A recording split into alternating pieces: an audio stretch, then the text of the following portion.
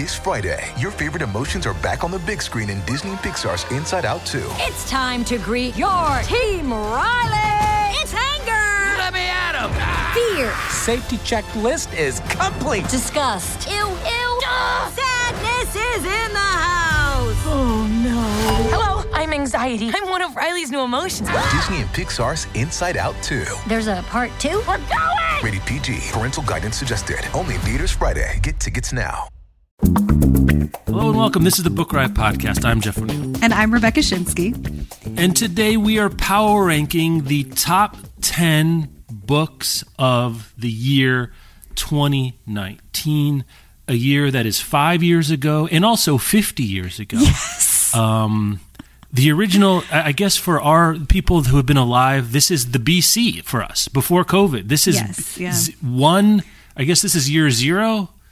I don't remember how this thing happens, but when we name things. But this is the year 0 BC before COVID. And looking at the list, it both does and doesn't feel that way. The way we're going to play this is Rebecca and I have each power ranked 10 titles, and we're going to go from 10 to 1. And Rebecca usually will start, and she'll say what her 10 book is. And if it's on my list, I say where it is on my list, and we talk about it for a few minutes and kind of move on. Rebecca, what very specific, exacting, and defensible mechanism do we use to justify our power rankings? Vibes. It's mostly vibes. Historically, we've used things like what was a big bestseller, what is continuing to be popular today, or what had legs after the year that it came out, what has stuck in our minds as readers, or what has stuck in sort of the zeitgeist of readers writ large. And then sometimes it's just personal faves, things that we have a lot of affection for. So it is very inexact. This one, I think, was the most challenging one that we have done so far. If you have never heard us do power rankings, it's because we historically have done this as bonus content at the Patreon. So you can check that out at patreon.com/Book Riot Podcast. When you join, you get access to all the back episodes. And we've done a good handful of years of these. It's always really interesting to look back. This one being 5 years back, I had a real moment of like, wow, most of these books are books I don't think about anymore. And it was just 5 years ago.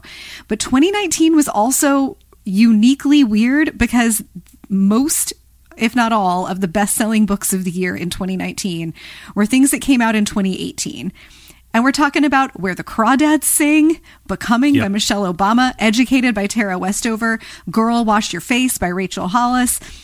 Huge books that came out mid to late 2018 and just dominated sales through 2019. So picking these like top books of 2019 got extra challenging because I couldn't just rely on sales, or I couldn't use sales as a primary metric for it because they were overshadowed by 2018 books.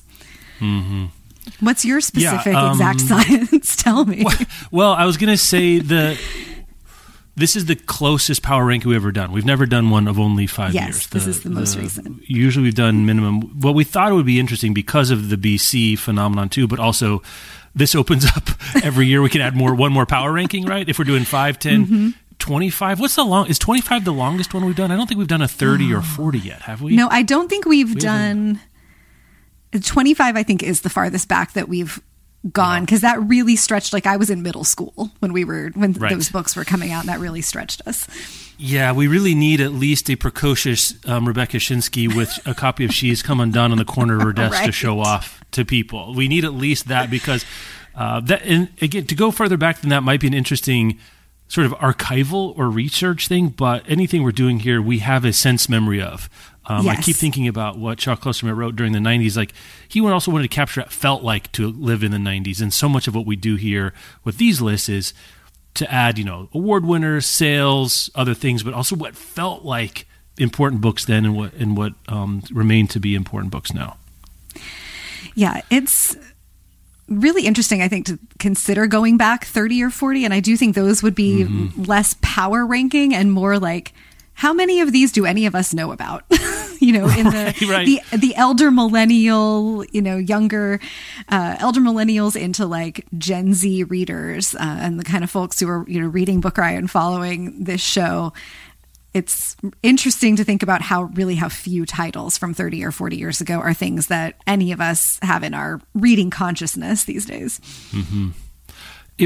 When I first started going through this, it looked fairly weak to me. And then when I got down to it, I was like, well, it's not top heavy. In my top 5, I think I had number one. All of them were at number 1 in various permutations of the list. So there's not a clear number 1. For me, there's a lot of interesting 3 through 9s. Or 3 through 10s, frankly. I agree. I suspect we may have the same number 1. This, I think, might be the most variable list we've ever had, like with less overlap between the two of us. There are a few of these where we've got like 7 or 8 overlaps, and we've come in at the same title on number 1 several times. Yeah, I don't know. And I have not, like, as of this moment, decided for sure what my number 10 is. There are 6 titles. Wait, you realize that's the next thing we're doing, right? Is number 10. That's literally the next thing. I'm going to throw to a sponsor break, and then we're going to 10. That's how this works. I was waiting for the moment just to see what would happen. Yeah, okay. Well, I'll give you 4 seconds in real time. For the listeners out there, you'll hear between 1 and 3 sponsors now. But let's take a break. Today's episode is brought to you by Sourcebooks Landmark. From the best-selling author of The 7.5 Deaths of Evelyn Hardcastle comes a new mystery. A fog has swept the planet, killing anyone it touched except for the island where villagers and scientists live in harmony, the villagers content to do what they're told by the scientists. But then one of the beloved scientists is found brutally stabbed to death, and they realize the security system around the island has malfunctioned and has wiped everyone's memories of exactly what happened the night before. So someone on the island is a murderer, and they don't even know it. Best-selling author Stuart Turton is a major voice in the mystery space. The 7.5 Deaths of Evelyn Hardcastle and his second novel, The Devil in the Dark Water, have sold over 450,000 copies and become a TikTok phenomenon. He's received fantastic reviews from best-selling authors in major outlets. Make sure to check out his latest work, The Last Murder at the End of the World. And thanks again to Sourcebooks Landmark for sponsoring this episode. Today's episode is brought to you by Flatiron Books, publisher of When We Were Silent by Fiona McPhillips. So Louise Manson is the newest student at Highfield Manor, Dublin's most exclusive private school. Behind its granite walls are high-arched alcoves, an oak-lined library, and the dark secret Lou has come to expose. So Lou's working class status makes her the consummate outsider. That is until she is befriended by some of her beautiful and wealthy classmates. But after Lou attempts to bring the school's secret to light, her time at Highfield ends with a lifeless body sprawled at her feet. Then, 30 years later, Lou gets a shocking phone call. A high-profile lawyer is bringing a lawsuit against the school, and he needs Lou to testify. Lou will have to confront her past and discover, once and for all, what really happened at Highfield.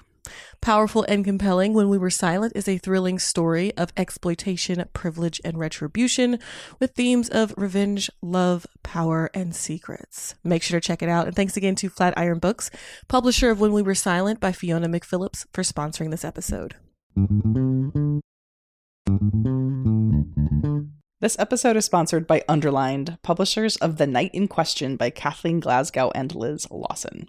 If you know me, you know I'm a huge Agatha Christie fan. I've been reading her since I was an actual child and reread her at least a few times every year. So I'm so excited that this sequel is out because it's reminding me about the original that I've been meaning to read for quite some time, and now I can read both back to back.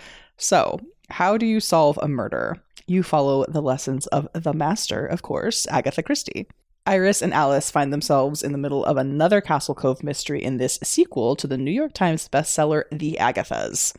This time, to understand the lies of the present, the Agathas will need to look to the mysteries of the past. The Night in Question is available now wherever books and audiobooks are sold. That audiobook I have my eye on, and it's narrated by Mare Dudeja, Sophie Amos, and Holly Linneman. Thank you once again to Underlined and The Night in Question by Kathleen Glasgow and Liz Lawson for sponsoring today's show. All right. Well, that was plenty of time for you to regroup and definitely come to where you want to go. Where do you want to go with number 10, Rebecca Schinsky? I think number 10, I will take How to Be an Anti-Racist by Ibram X. Kendi. Wow. Okay, now, okay, you talk about it, then I'll tell you where I have this. It was huge in 2019 and 2020. Like enormous book sales in that, big wave of Black Lives Matter activism that came after the murder of George Floyd, but then has tapered off. And it feels to me like, since we're talking vibes, it feels to me that the, appetite for, first of all, an enormous book. It's like 500 pages. A big book that is Kendi's particular flavor of anti-racism, I think that appetite has waned, or just more criticism around his approach has popped up. We don't see as much about it. There was the big Netflix adaptation of Stamped from the Beginning this year, or late last year, late 2023. I think this one's going to stand the test of time as a real artifact from this particular moment that it grew out of in America's conversation about race and how we reckon with racism.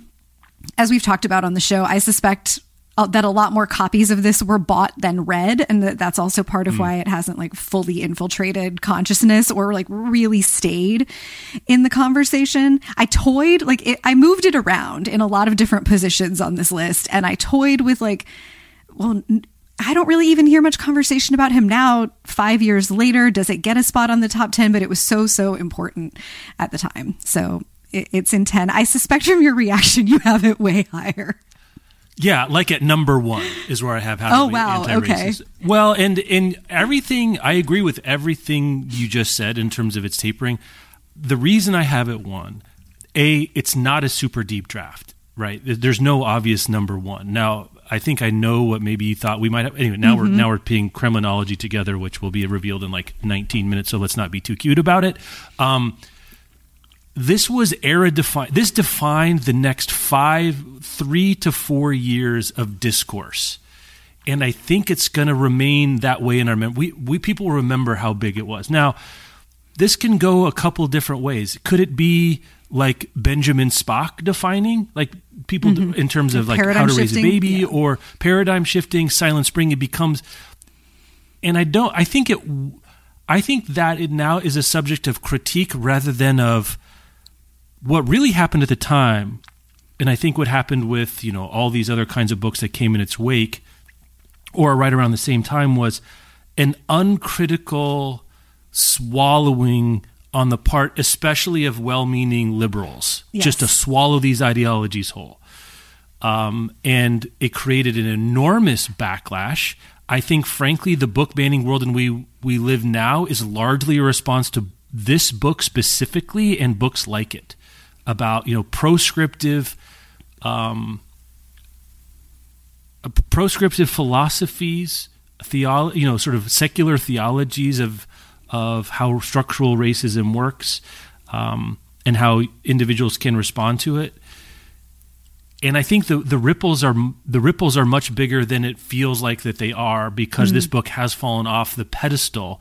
But in that falling, there were earthquakes. When that thing hit the ground, there was all kinds of repercussions happening to it. So I definitely could see it at number 10. I'm not going to argue with it, but I'm just explaining why. I was and everything was what's the most important book that came out?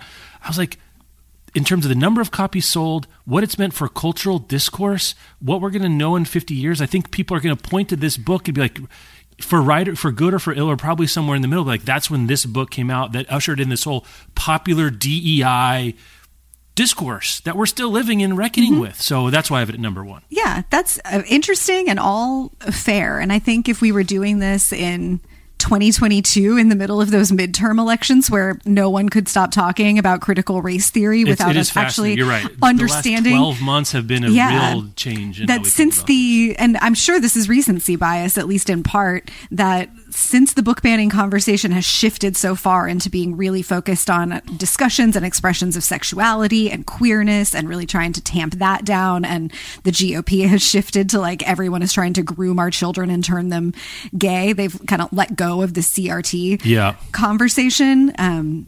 it feels a lot less present. But even a shift of like 12 to 14 months would have bumped this higher up my list. Okay. I just can't help thinking that, like, even the stuff around Claudine Gray at Harvard is like the long tail of the how to be anti-racist didn't create all this, but it was the flag bearer. And that war still rages. So I think there's something to be said for recognizing that. So that's why I have it at number 1. But again, I had it as low as 5. I didn't have it any lower than 5 in any version of this.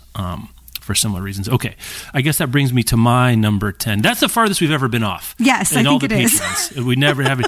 And I'm not surprised, actually. Like it says something about that book. That was, we've had a handful where like I've had a title you didn't have and you've had a title I didn't have, but we've never had a 10 and a 1 split. A 10 and a 1, yeah. I had a lot of candidates for 10. So my 8 through 15 are all throw them in a basket a little bit. Sure. So I was trying to figure out why to choose Maybe You Should Talk to Someone by Lori Gottlieb as my 10 versus some others. I think the reason is not unlike with How to Be Anti-Racist. I think it's the best-selling popular nonfiction book about therapy that I think has ever existed. And much like How to Be Anti-Racist has ushered in, or was the, like I said, flag bearer for ushering a certain kind of discourse, we are now talking about something that's not aging well is therapy speak, right? In popular culture writ large and social media posts and everything that goes into it. And I think it's important to note that this was a hugely popular book, sold very well. Gottlieb was and then has become I guess kind of a C-level self-help guru, not even a guru of a kind, but someone people turn to. It's also really good, and it was super popular. Yes. So I thought it was worth number 10, sneaking with number 10 on the list. That's my number 9 for mostly, cool. We're very close to that. for mostly those same reasons. It was also kind of the moment where therapy came back into like pop culture representations. Like we had, Dr. Melfi on The Sopranos for a while, and then there was this big dip of doing therapy in pop culture. But Lori Gottlieb comes out with this book. Dr. Orna starts doing couples therapy on Showtime, which if you have not watched that and you've got Paramount Plus with Showtime, it is fascinating. Esther Perel starts putting out her podcast where you can listen in on her couples therapy sessions with folks. I think that started around 2019. And Maybe You Should Talk to Someone is now like a very frequently used comp title for any memoir related to mental health or therapy in any way. I was just talking on an episode last week about an upcoming therapy memoir that uses this as a comp. And like, I will read these. This is effective for a person who's interested in that kind of book. And it was a good book. And she puts enough of herself into it to, have that human connection, but also I think really did some good destigmatizing and demystifying of what therapy is actually like for folks. Oh, and like then Jonah Hill made that documentary with his therapist. This has become a thing, and I think we have Lori Gottlieb to thank for a lot of it. Performative public therapy is in a lot of ways, I think, the master discourse of a certain contingent of folks, right? I think it just is at this point. Yeah, that's like Glennon Doyle's entire podcast. Right. Yeah.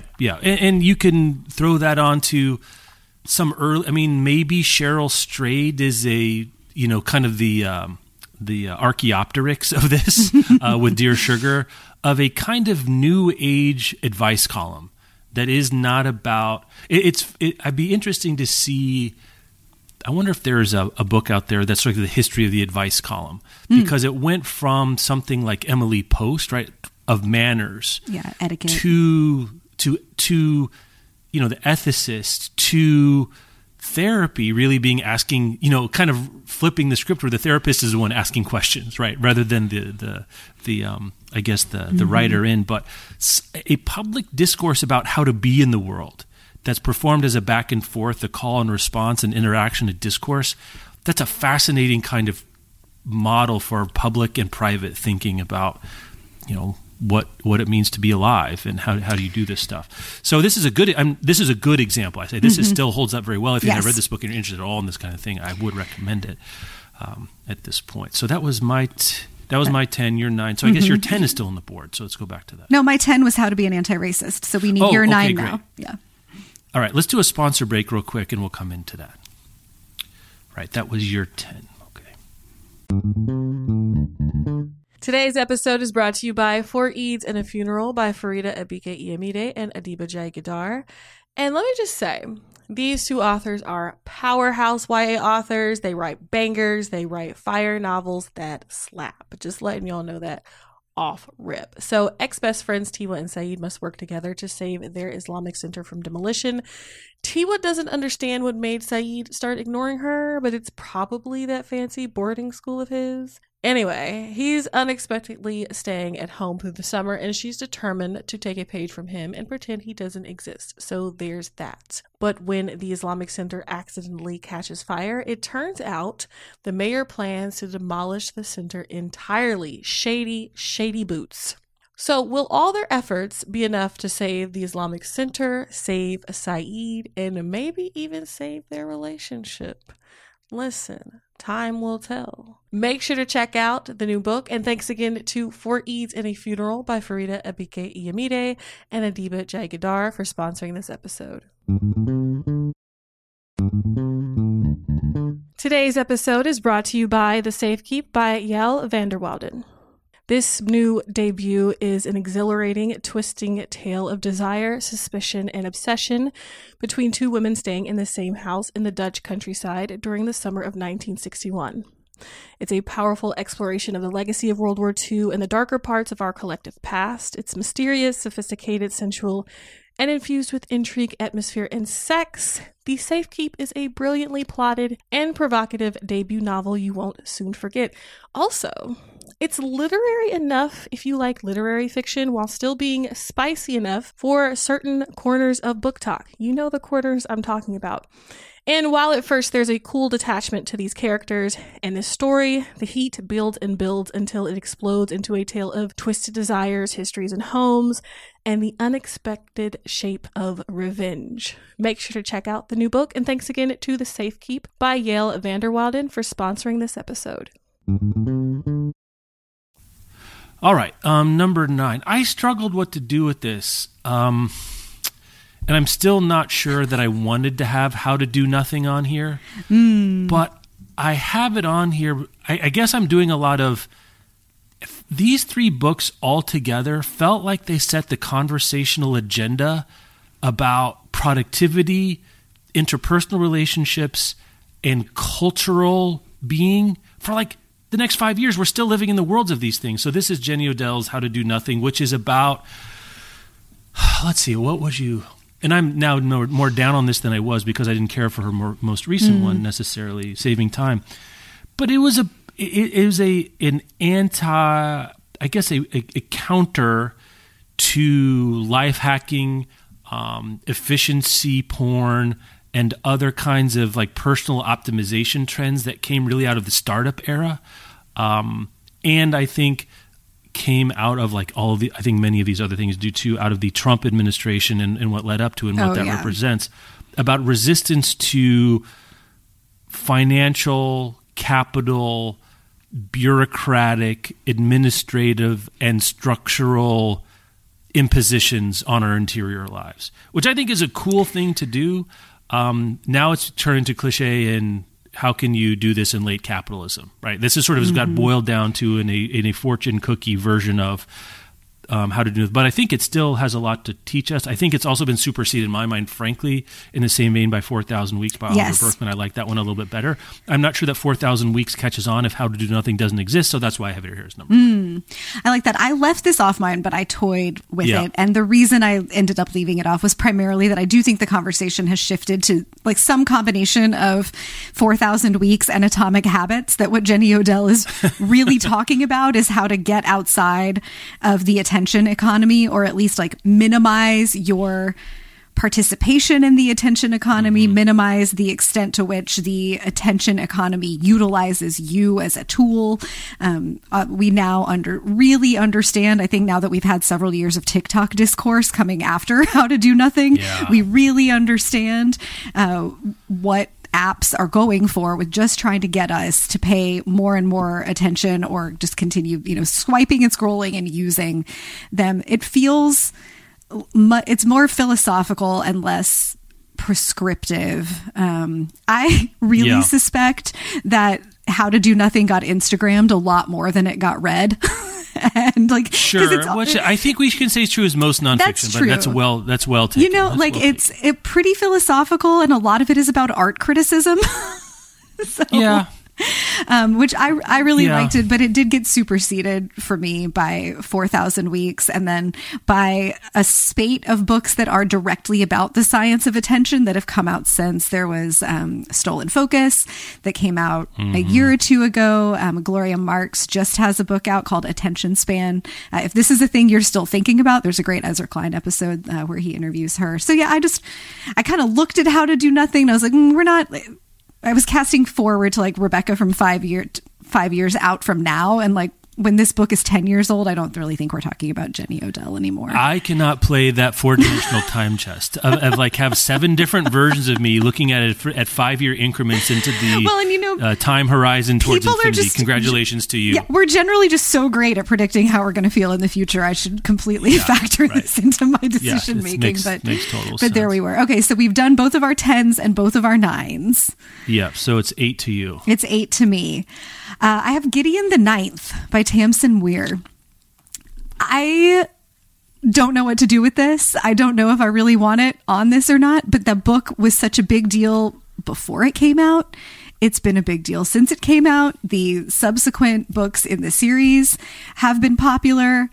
Maybe it is like my little bubble of Bookternet corner, but I continue to just see like really avid fandom for this. And it feels like a particular, like this ushered in avid fandom about a particular flavor of book that I can't even fully summarize because this is not my flavor, so I have not read them.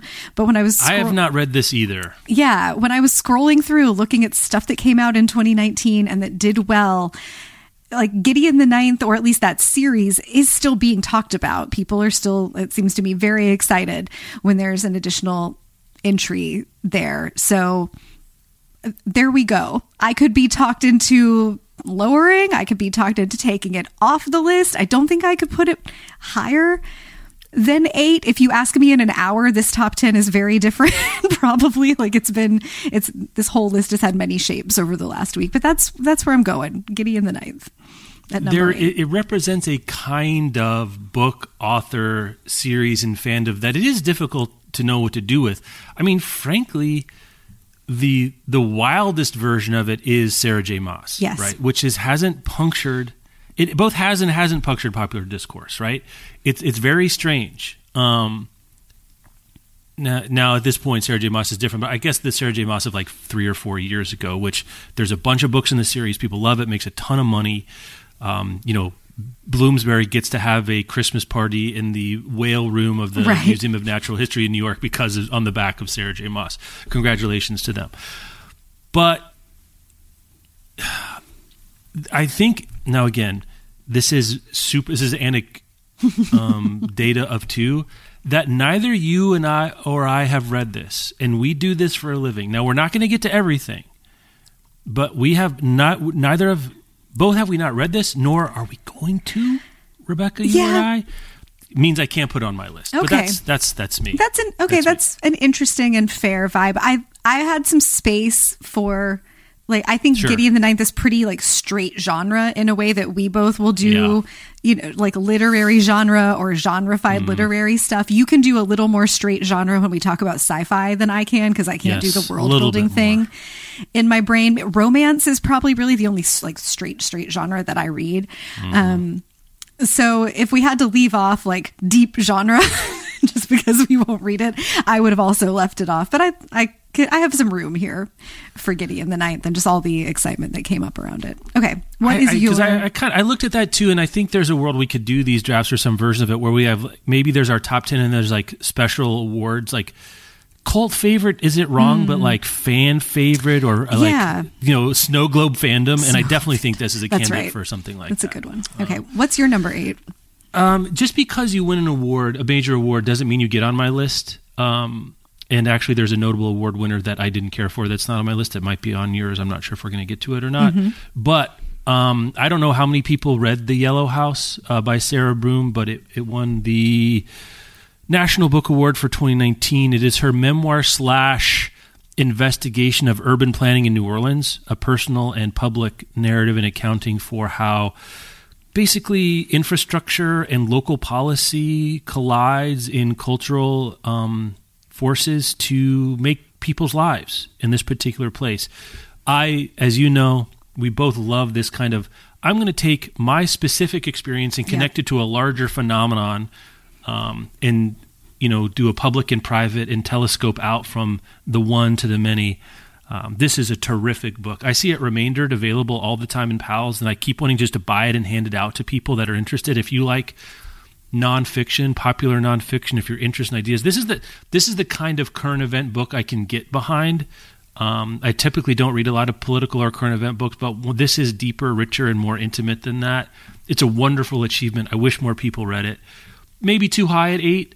But I have some space to give to these remarkable achievements in memoir / political / the pillars of the earth kind of stuff. Mm-hmm. And it's beautiful and well done to boot. So Yellow House, maybe too high. I couldn't put it much higher, I don't think, but I wanted to have it on the list. That's one that went on and off my list and up and down it, and ultimately... You would dig this, man. I've read it. I liked it. Book. Yeah. Oh, okay. Yeah. Okay.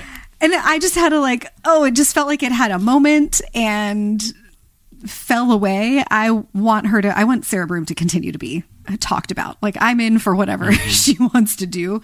Next, the defining feature of this particular draft to me feels like it could go higher, it could go lower. You could take it off. It could go higher, it could go lower. Yeah.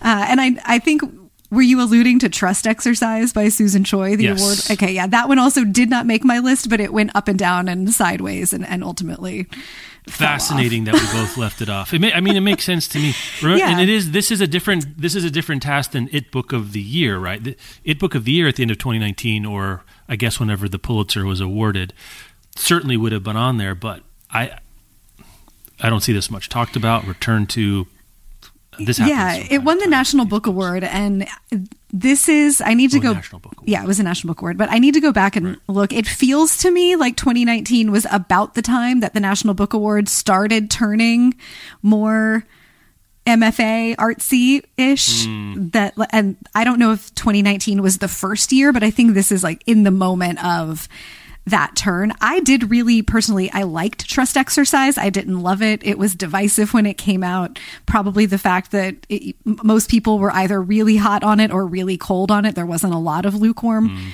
response to it. That makes it tough for a book to have longer legs. It hasn't been adapted. It would be an interesting but tricky adaptation. So I think that was probably, I was like, yeah, this is just going to fall away. And again, future Rebecca of 2029 was like, yeah, we're not still talking about Susan Choi. Or at least not Trust Exercise.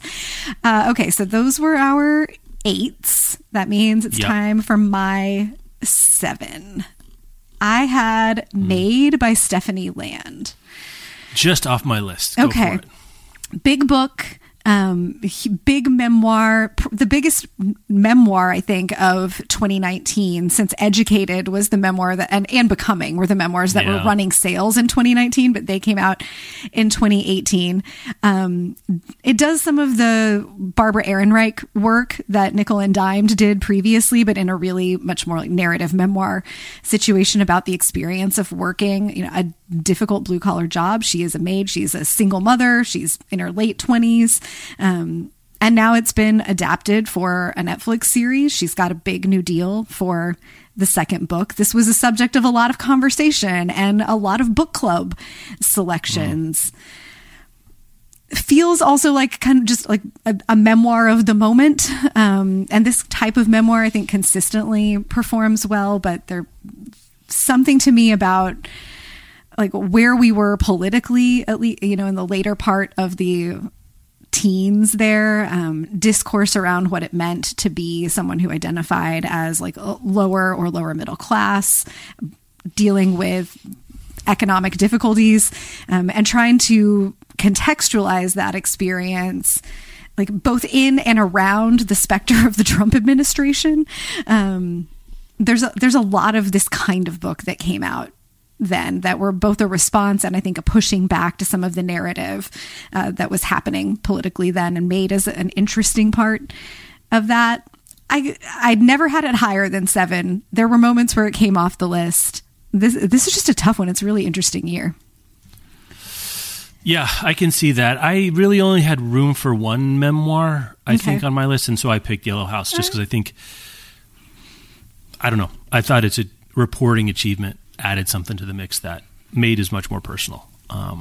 But it has wider cultural implications and discourse as well. It's a very good book. I'm glad to see that her follow-up is going well, and she's got a full-on career. Okay, this 7-2. Mm-hmm. Put him in a bowl and shake him up. Yeah.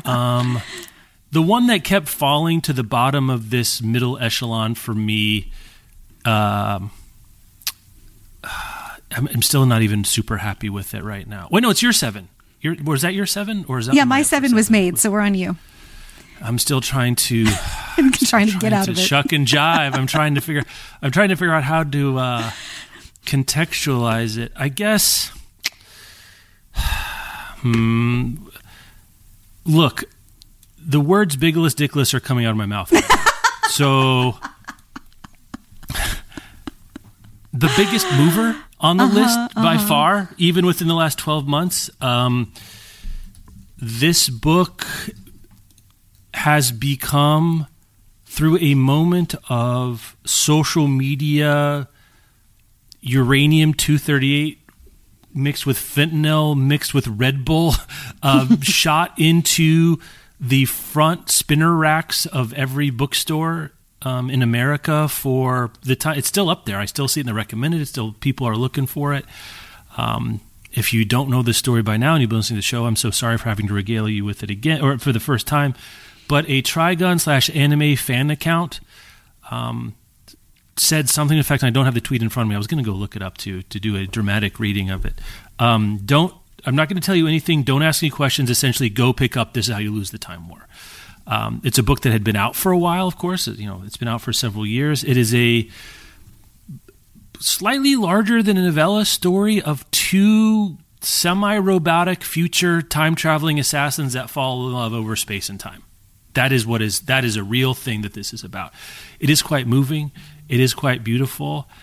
And I guess I'm surprised to say to you today, Rebecca Schinsky, that it wasn't just a flash in the pan. It's not selling as well as it was, but this really did elevate this book to a different level on an ongoing basis. So that's why I have it at number 7 here. I really toyed with that one for all of the reasons that you listed, and I didn't put it on the list because it feels to me like it wasn't a momentary flash in the pan, but that 2 years from now and 2 years back, it wouldn't have made the top 10. That like right now, it's for me, like right now it's got power, because we're still writing the tale of Biggless Dickless. What an alternate show title that would be. It did not make the New York Times 100 notable book list even at the time. It was underknown. It had a fan following. I mean, almost like a Gideon the Ninth kind of following, I would say at the time. It not dissimilar. It did well. Like people liked that book, and I read it not that year, but the year after, because it appeared on some science fiction best of lists. This is not something that you would pick up natively by yourself. Yeah, and I'm sure that's part of it not going on my list is I don't have any personal relationship to it. So that makes it difficult to contextualize something. I looked at it, though, when I was looking at the books that came out in 2019. I wondered if Biggless Dickless would show up here today. Yeah. All right, so it jumped all the way up to number 28, I should say, on the Goodreads most popular books of the year list. Really had a moment. That's where it is right now. It's a huge mover. Yeah. Okay, so that was your 7. My 6 is Red, White, and Royal Blue by Casey McQuiston. Okay. Felt like this was not the start, but in the first wave of the current really big wave of mainstream queer romance.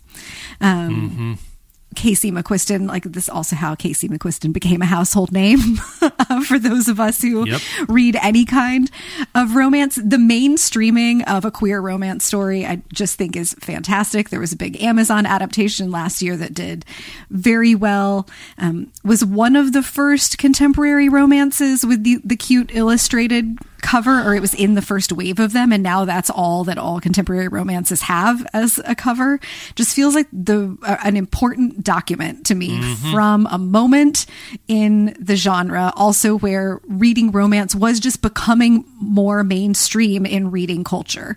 It wasn't like, as we were really moving out of folks' understanding of romance as like legit like bodice rippers in mass market paperback, but publishing was starting to like really latch on to the idea that you could package and market romances differently, and that if you did them about all kinds of romantic preferences and sexual identities and orientations, you could continue to reach broad audiences, that it's not just queer people who read queer romance. And Red, White, and Royal Blue was, I think, just a really signal work in getting that done. It's still being read and recommended, has that fresh adaptation. Never had it any higher than 6. It moved a little lower on the list a couple times, but I feel pretty good about it here in the middle. Although my top ones are mostly in that, just put them in a like lotto spinner and you can put them in any slot for the most part. I had this at 5, okay. So I had it right in this zone. I'm looking at it now, and it feels like there's a lot of flag bearers. I guess in this case, it might be P flag bearers for those of you 90s kids that were around Jeff. for the first eras of inclusion and diversity talk. I guess another thing, we didn't talk about the moment of 2019 too much. Well, I guess we did, but one thing we didn't mention is we're in the last 12 to 18 months of the calm before the TikTok storm of book talk. It was getting rolling here, but through COVID, supercharged, and then Hoover comes along. But that Red, White, and Royal Blue was ready. It had demonstrated to the publishing world a crossover, mass market, commercial appeal of a certain kind of romance, and a certain kind of romance that includes LGBTQ characters. Yep. That is not about gay pain. This is not, that book. Yes. This is celebratory and fun and silly and it's a great time. Not heartbreaking, but moving. It's a good time. I may be too close to this because this was a gateway drug in my particular household with someone who I may share a life with that has become an important part of her reading life. So I have a proximal affection for it. And it matters. I think it does matter, and a lot has come after. And this and How to Do Nothing. Maybe you should talk to someone handled by interest. Feel kind of like they put flags down that a lot of other were already rallying around, and then led the charge forward in the future. And that's really interesting. That 2019 feels like a start of a lot of things. It's really a great, very interesting point that it's the cusp of a bunch of things we didn't realize we were on the cusp of, and then to contextualize what happens in 2020, 3 months into 2020, the world shuts down and people reach for a lot of romance, a lot of wonderful, hopeful, warm, escapist fiction. We reached for self-care and mental health information. So maybe you should talk to someone, and the How to Do Nothing and the therapization of nonfiction, I think also really applies there. And we were watching a ton of TV, so stuff that got adapted also factors in, but it is interesting to look at it that way, that 2019 does feel like the cusp of a bunch of things in books. Okay, so Red, White, and Royal Blue is my 6. What's your 6? My 6. I guess to go the other way, I think my number 6 picks is actually the culmination of the 3 to 5 year period before, at least in terms of public reporting on Me Too. I Have She Said. That's my by 5. Jodi Kantor and Megan Twohey here at number. So we just flip-flop 5 and 6. Yeah, that makes a lot of sense. I don't know what to say about this. A book that has grown in my estimation. I really liked it at the time. I thought the adaptation was quite good, if underseen. I love reporting stories. I love journalist stories. In a different version of my life, I think I would have liked to have been an investigative reporter. Though it involves a lot more getting out of the house than ideally would make sense for me. A lot of going up and knocking on strangers' doors, and as you know, Rebecca, not really one of my vibes. Not your favorite thing. But that's that. If I had that club in my bag, I guess maybe I could have been a professional golfer when it comes to investigative reporting. But maybe this is the Silent Spring. Maybe I was looking at some of these other ones down the board, but if I had to pick one that we're going to look back on and say, became a pillar of nonfiction, both of the moment and for all time, and representative of a shifting in tides. Again, it was the culmination because so much of the reporting and discourse around Me Too happened on social and in real time and in smaller pieces and chunks. But I think there is something to be said for the big standalone book that people can pick up autonomously in 10, 15, 20 years, or even 6 years, or even 6 months, and have that experience and have it be complete and deeply reported, and a thorough accounting. So that's why I have She Said here at 6. I guess you're going to say something similar at 5. But what else? What did I miss on that? I just felt like it had to go in the top half of my list, so I put it at 5. It feels like, speaking of cuspiness, that 2019 was also around the time that the New York Times, and of course Jodi Kantor and Megan Twohey broke this Harvey Weinstein story for the Times, was starting to do more content and media based on their reporters and about the reporting process.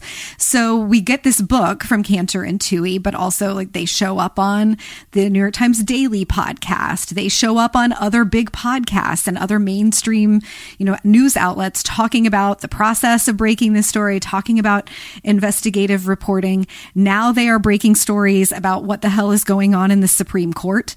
And I think that the work they were able to do around this Weinstein case laid the groundwork for them to level up into investigative reporters who are getting the dirt about how long did this justice take or not to answer this email when they were making this important decision.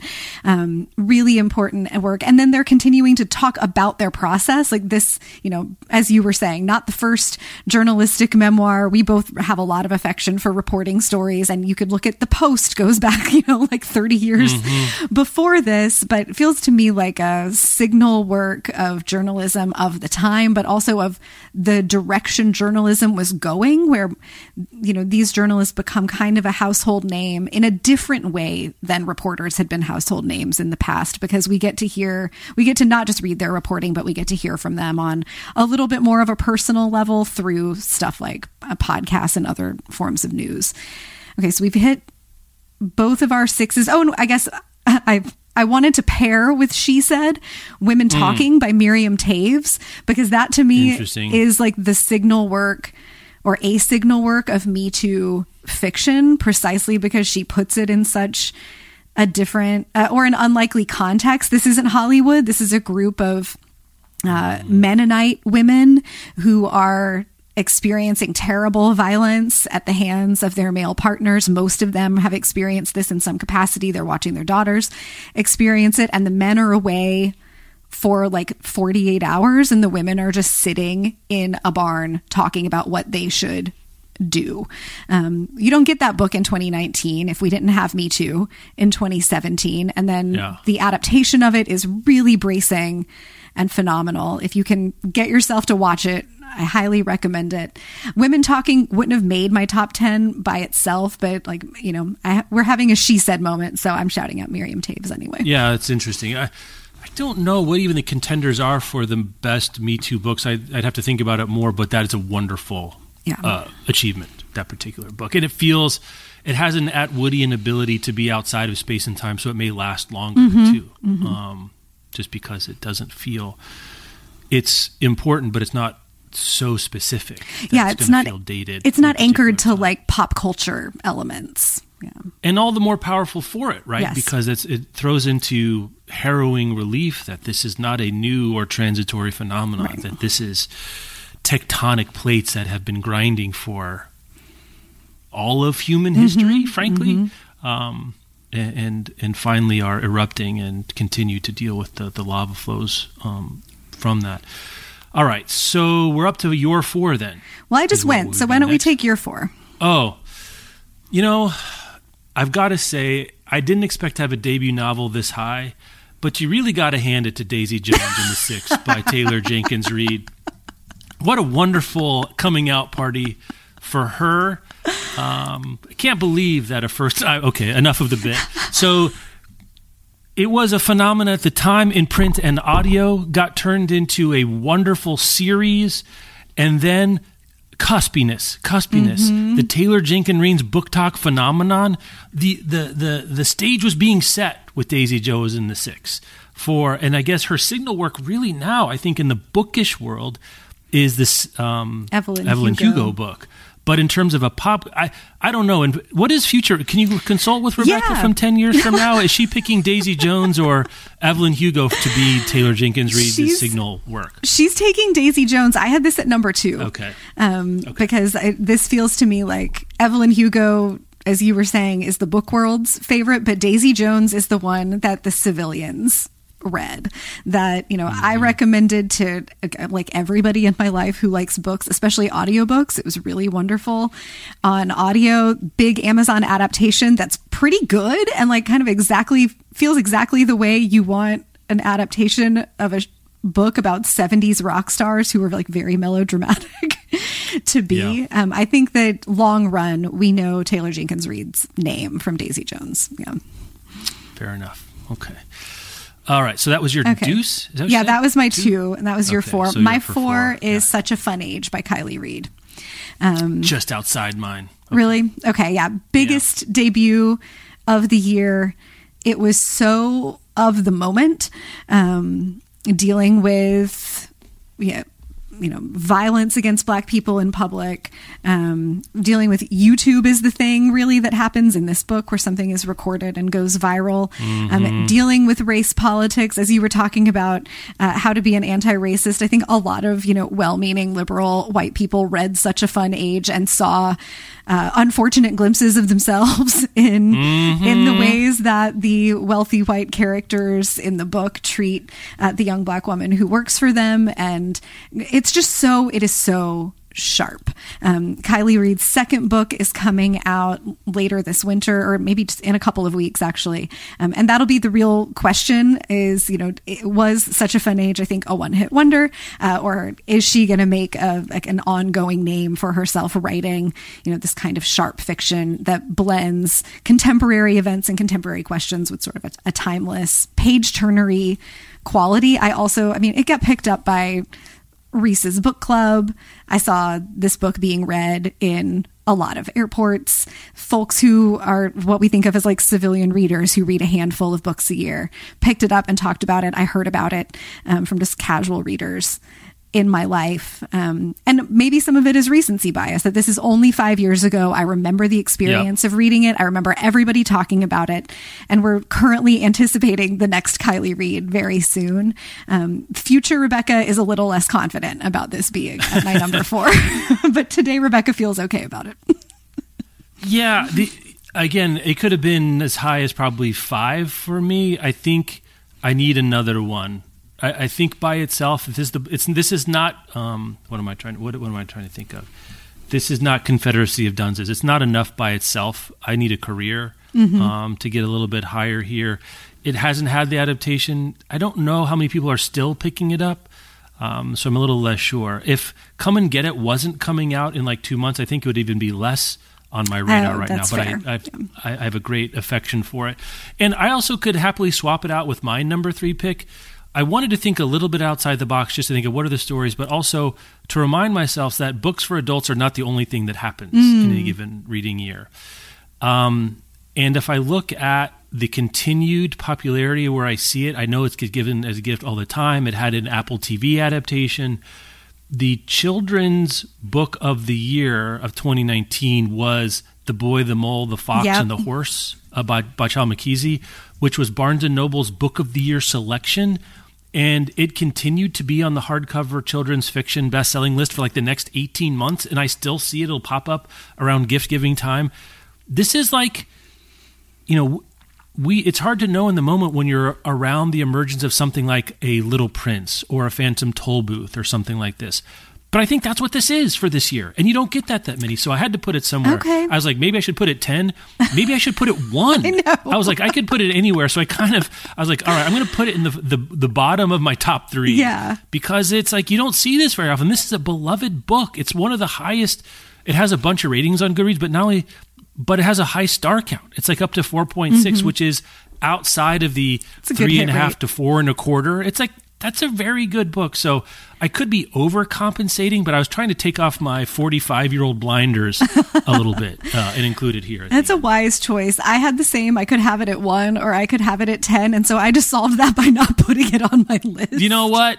Screw that. We're not even going to include it. Yeah.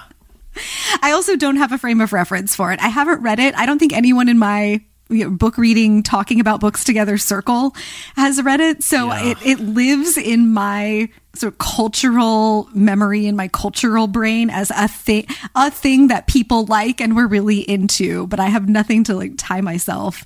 It's quite beautiful. Like I don't know. I mean, I'm too old now to have it change my life, I think, in this particular way, but the adaptation is really quite moving. I think it's very good.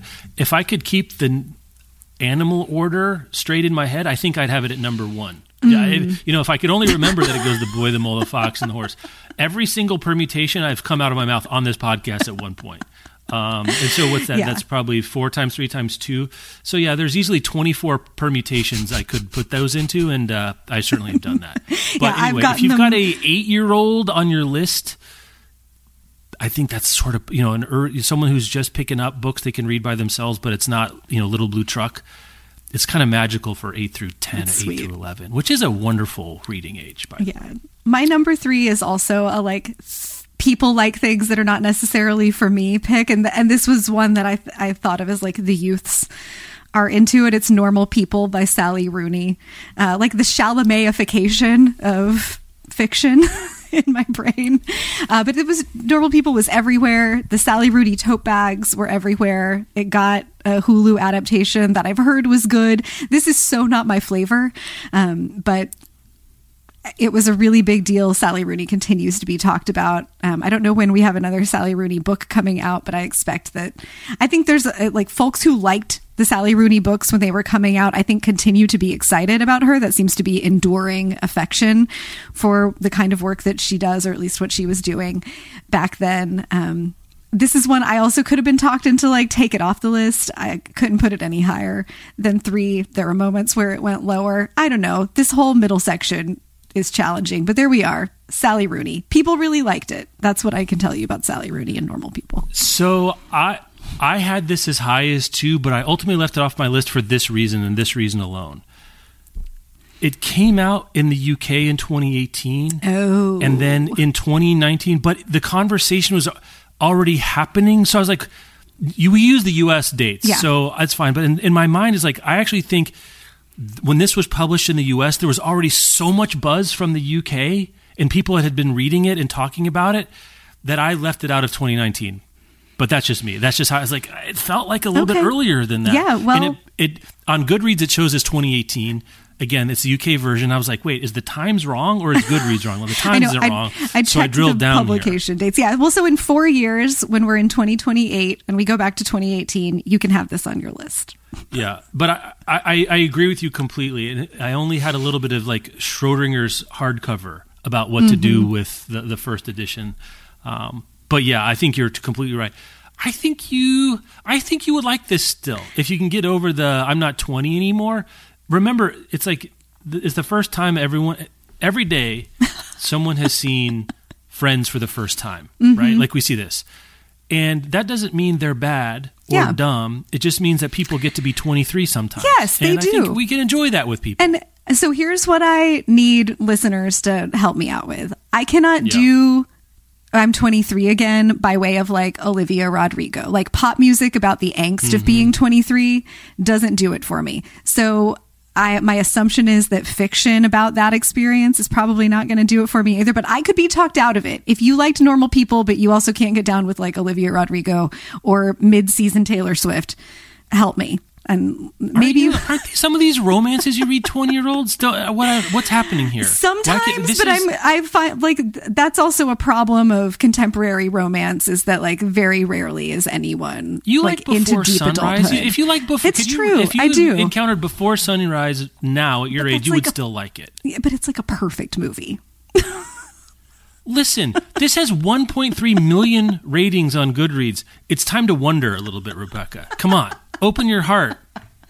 Maybe I'll get to it after we do Lonesome Dove this summer. Yeah, that's right. I mean, we're doing page by page, so it's going to take us a while to get through that. But I had that again. That was a weird, like, I was feeling technical about that, but you're absolutely right to have it way at the top. If you're comfortable putting in 2019. So those were our 3s. My 2 was Daisy Jones. Now that I know what your 1 is, I know what your 2 is. It's Nickel Boys by Colson Whitehead. So why don't you speak on it first, because you had it number 1. Yeah, so this was my number 1. I mean, a year where there's a Colson Whitehead novel that's current, like the asterisk around that's not necessarily one of the Carney, like sort of but the thrillers that he's doing currently. A year where there's like a Colson Whitehead like novel, it's almost always going to be my number 1. Nickel Boys is slight. It really packs a powerful punch. It's about an element of American history, or like a particular story in American history that is underknown and undertold and very horrifying. And I loved, the Underground Railroad. That is such an achievement. And Whitehead does stuff in Underground Railroad using the surrealism that lets him, you get to do different things when you reach for those tools. But Nickel Boys is a straight ahead novel. There's no magical element to like soften any of it. And not that the Underground Railroad is softened in any way. That book is brutal and difficult. But there's just something about this slight book about a horrifying story. Like it's also impossible to pitch other than this is really important and Colson Whitehead does it better than anybody else. And we should have more books about this, more books like this. It's a Colson Whitehead novel. Like, what do you want me to say? This is maybe a future episode we could do, maybe around another Whitehead coming out. We could power rank our favorite Whiteheads. I think we've done that in some version before. Casually, at least, yeah. The farther I get from Nickel Boys, I'm not sure it's not the best one. I agree.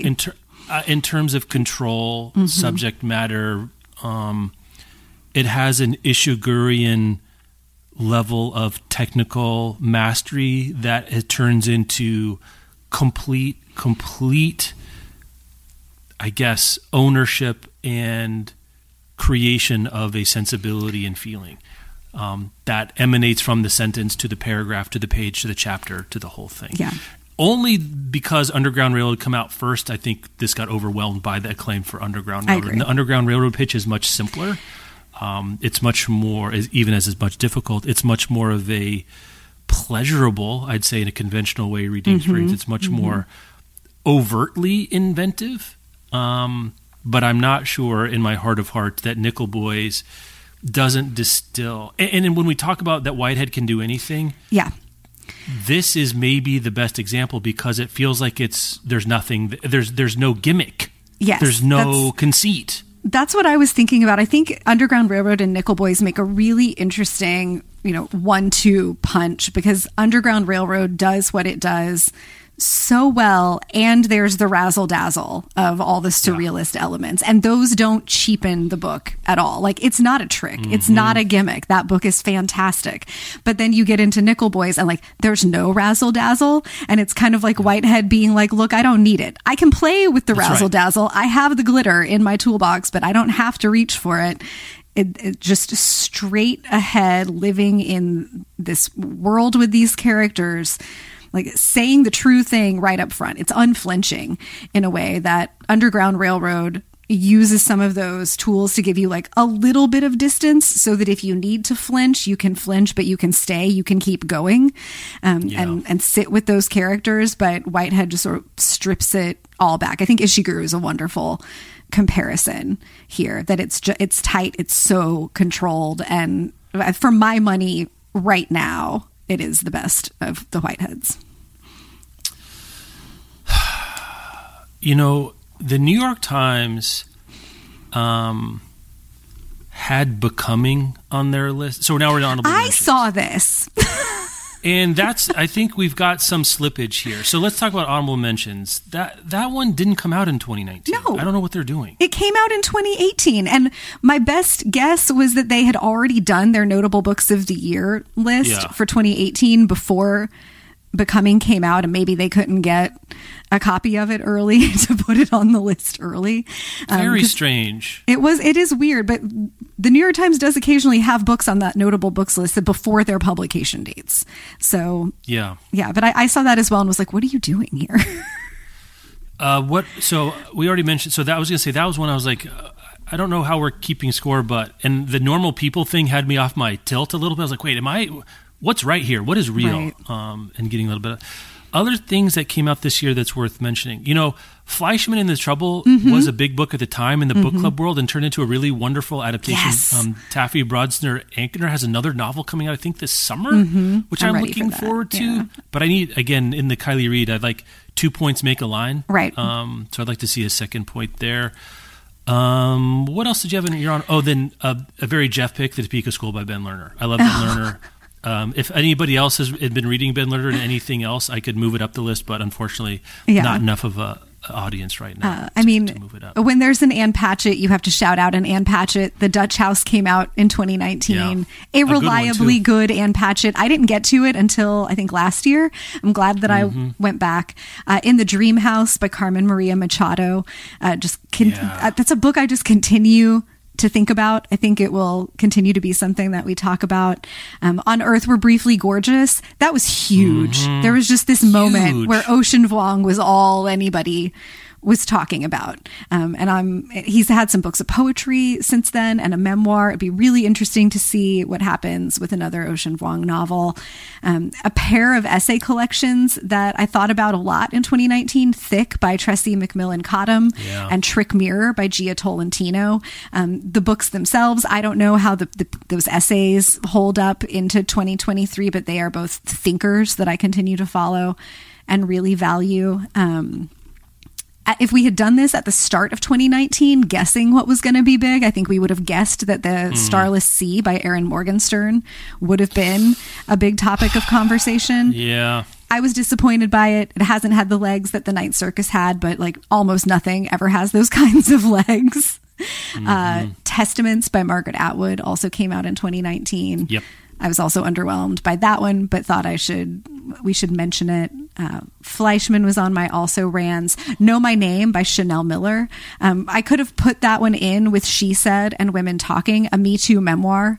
Miller was the victim of rape at Stanford, a really famous case, and then she de-anonymized her victim statement and published it on BuzzFeed, and kind of in the remarkable the middle of the Me Too moment, then wrote this really incredible, bracing memoir about it. That's an important document from 2019 from this time as well. And The Water Dancer by Ta-Nehisi Coates came out in 2019, which was a big thing at the moment, but I don't think that one's really lasted. No, it hasn't.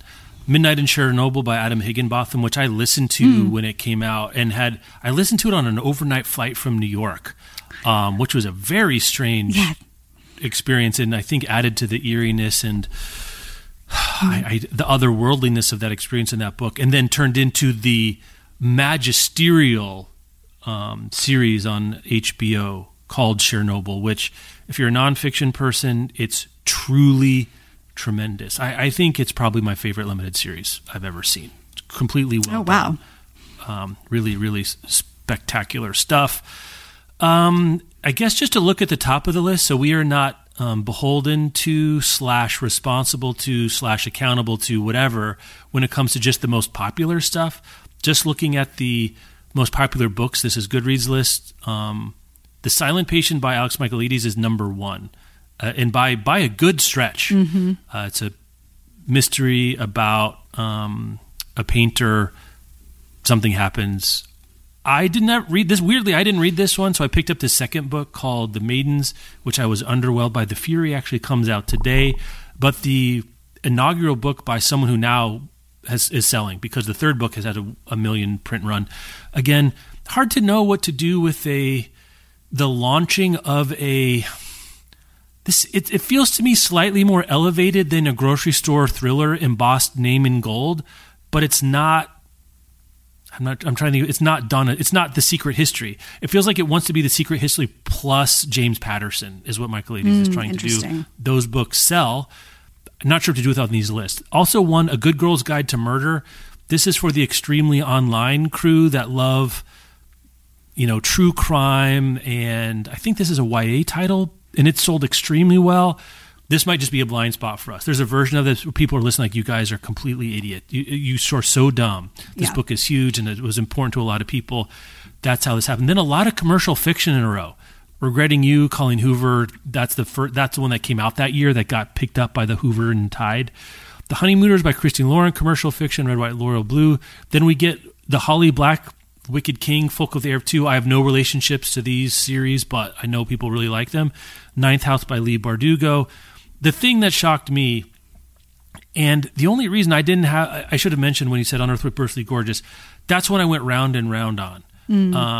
I wasn't a huge fan of it, but it was the number 11 most popular book of 2019. How did we not put this in our top 10? I guess we both just don't have enough of a relationship to it, and there's no adaptation, and it doesn't feel like anyone talks about it now, but that happens sometimes. Oh, yeah. My final shout out is just a personal fave, Evie Drake Starts Over by Linda Holmes. Yes. Great, charming romance with a middle-aged protagonist. Bless. You recommended it to me. I think you got to this one first. I loved it. Yes, I loved her second one. I'm here for Linda Holmes as a romance writer. In terms of a reading favorite from this year, The Night Boat to Tangier by Kevin Barry. It's these old drug runners. It's great. Kevin Barry is fantastic.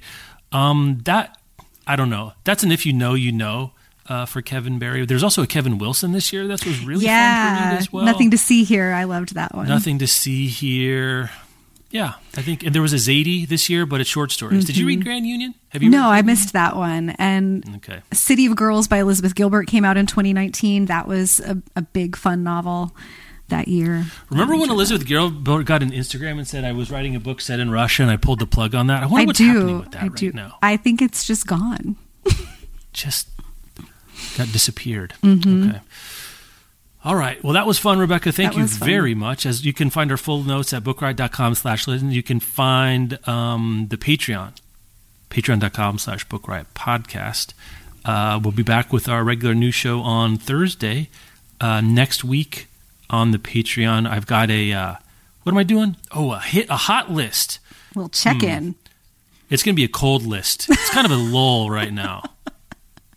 Going to be a lot of 23 titles on the hot list right now, though maybe I can throw a couple of interesting changes for you. Rebecca, thank you. Email us. We got a new newsletter, which has been a lot of fun. Yes. There's a list there. There's a link in the show notes. But one of the things we've been doing, we've done it once, so I cannot. But we're going to do it. We're going to be doing into the future is a mailbag section where I'm including some notable feedbacks and then writing a little response. This is not adversarial, so this is for fun. But we get so much good email. But in order for that to be the case, I need to continue getting email and get a little bit of lull right now. I think we've been right about everything, so I think there's no reason to email us. But, yes, surely that's what it is. We're just right. I'm sure you could find something to respond to in this power ranking. Rebecca, thank you as always. Thanks, y'all.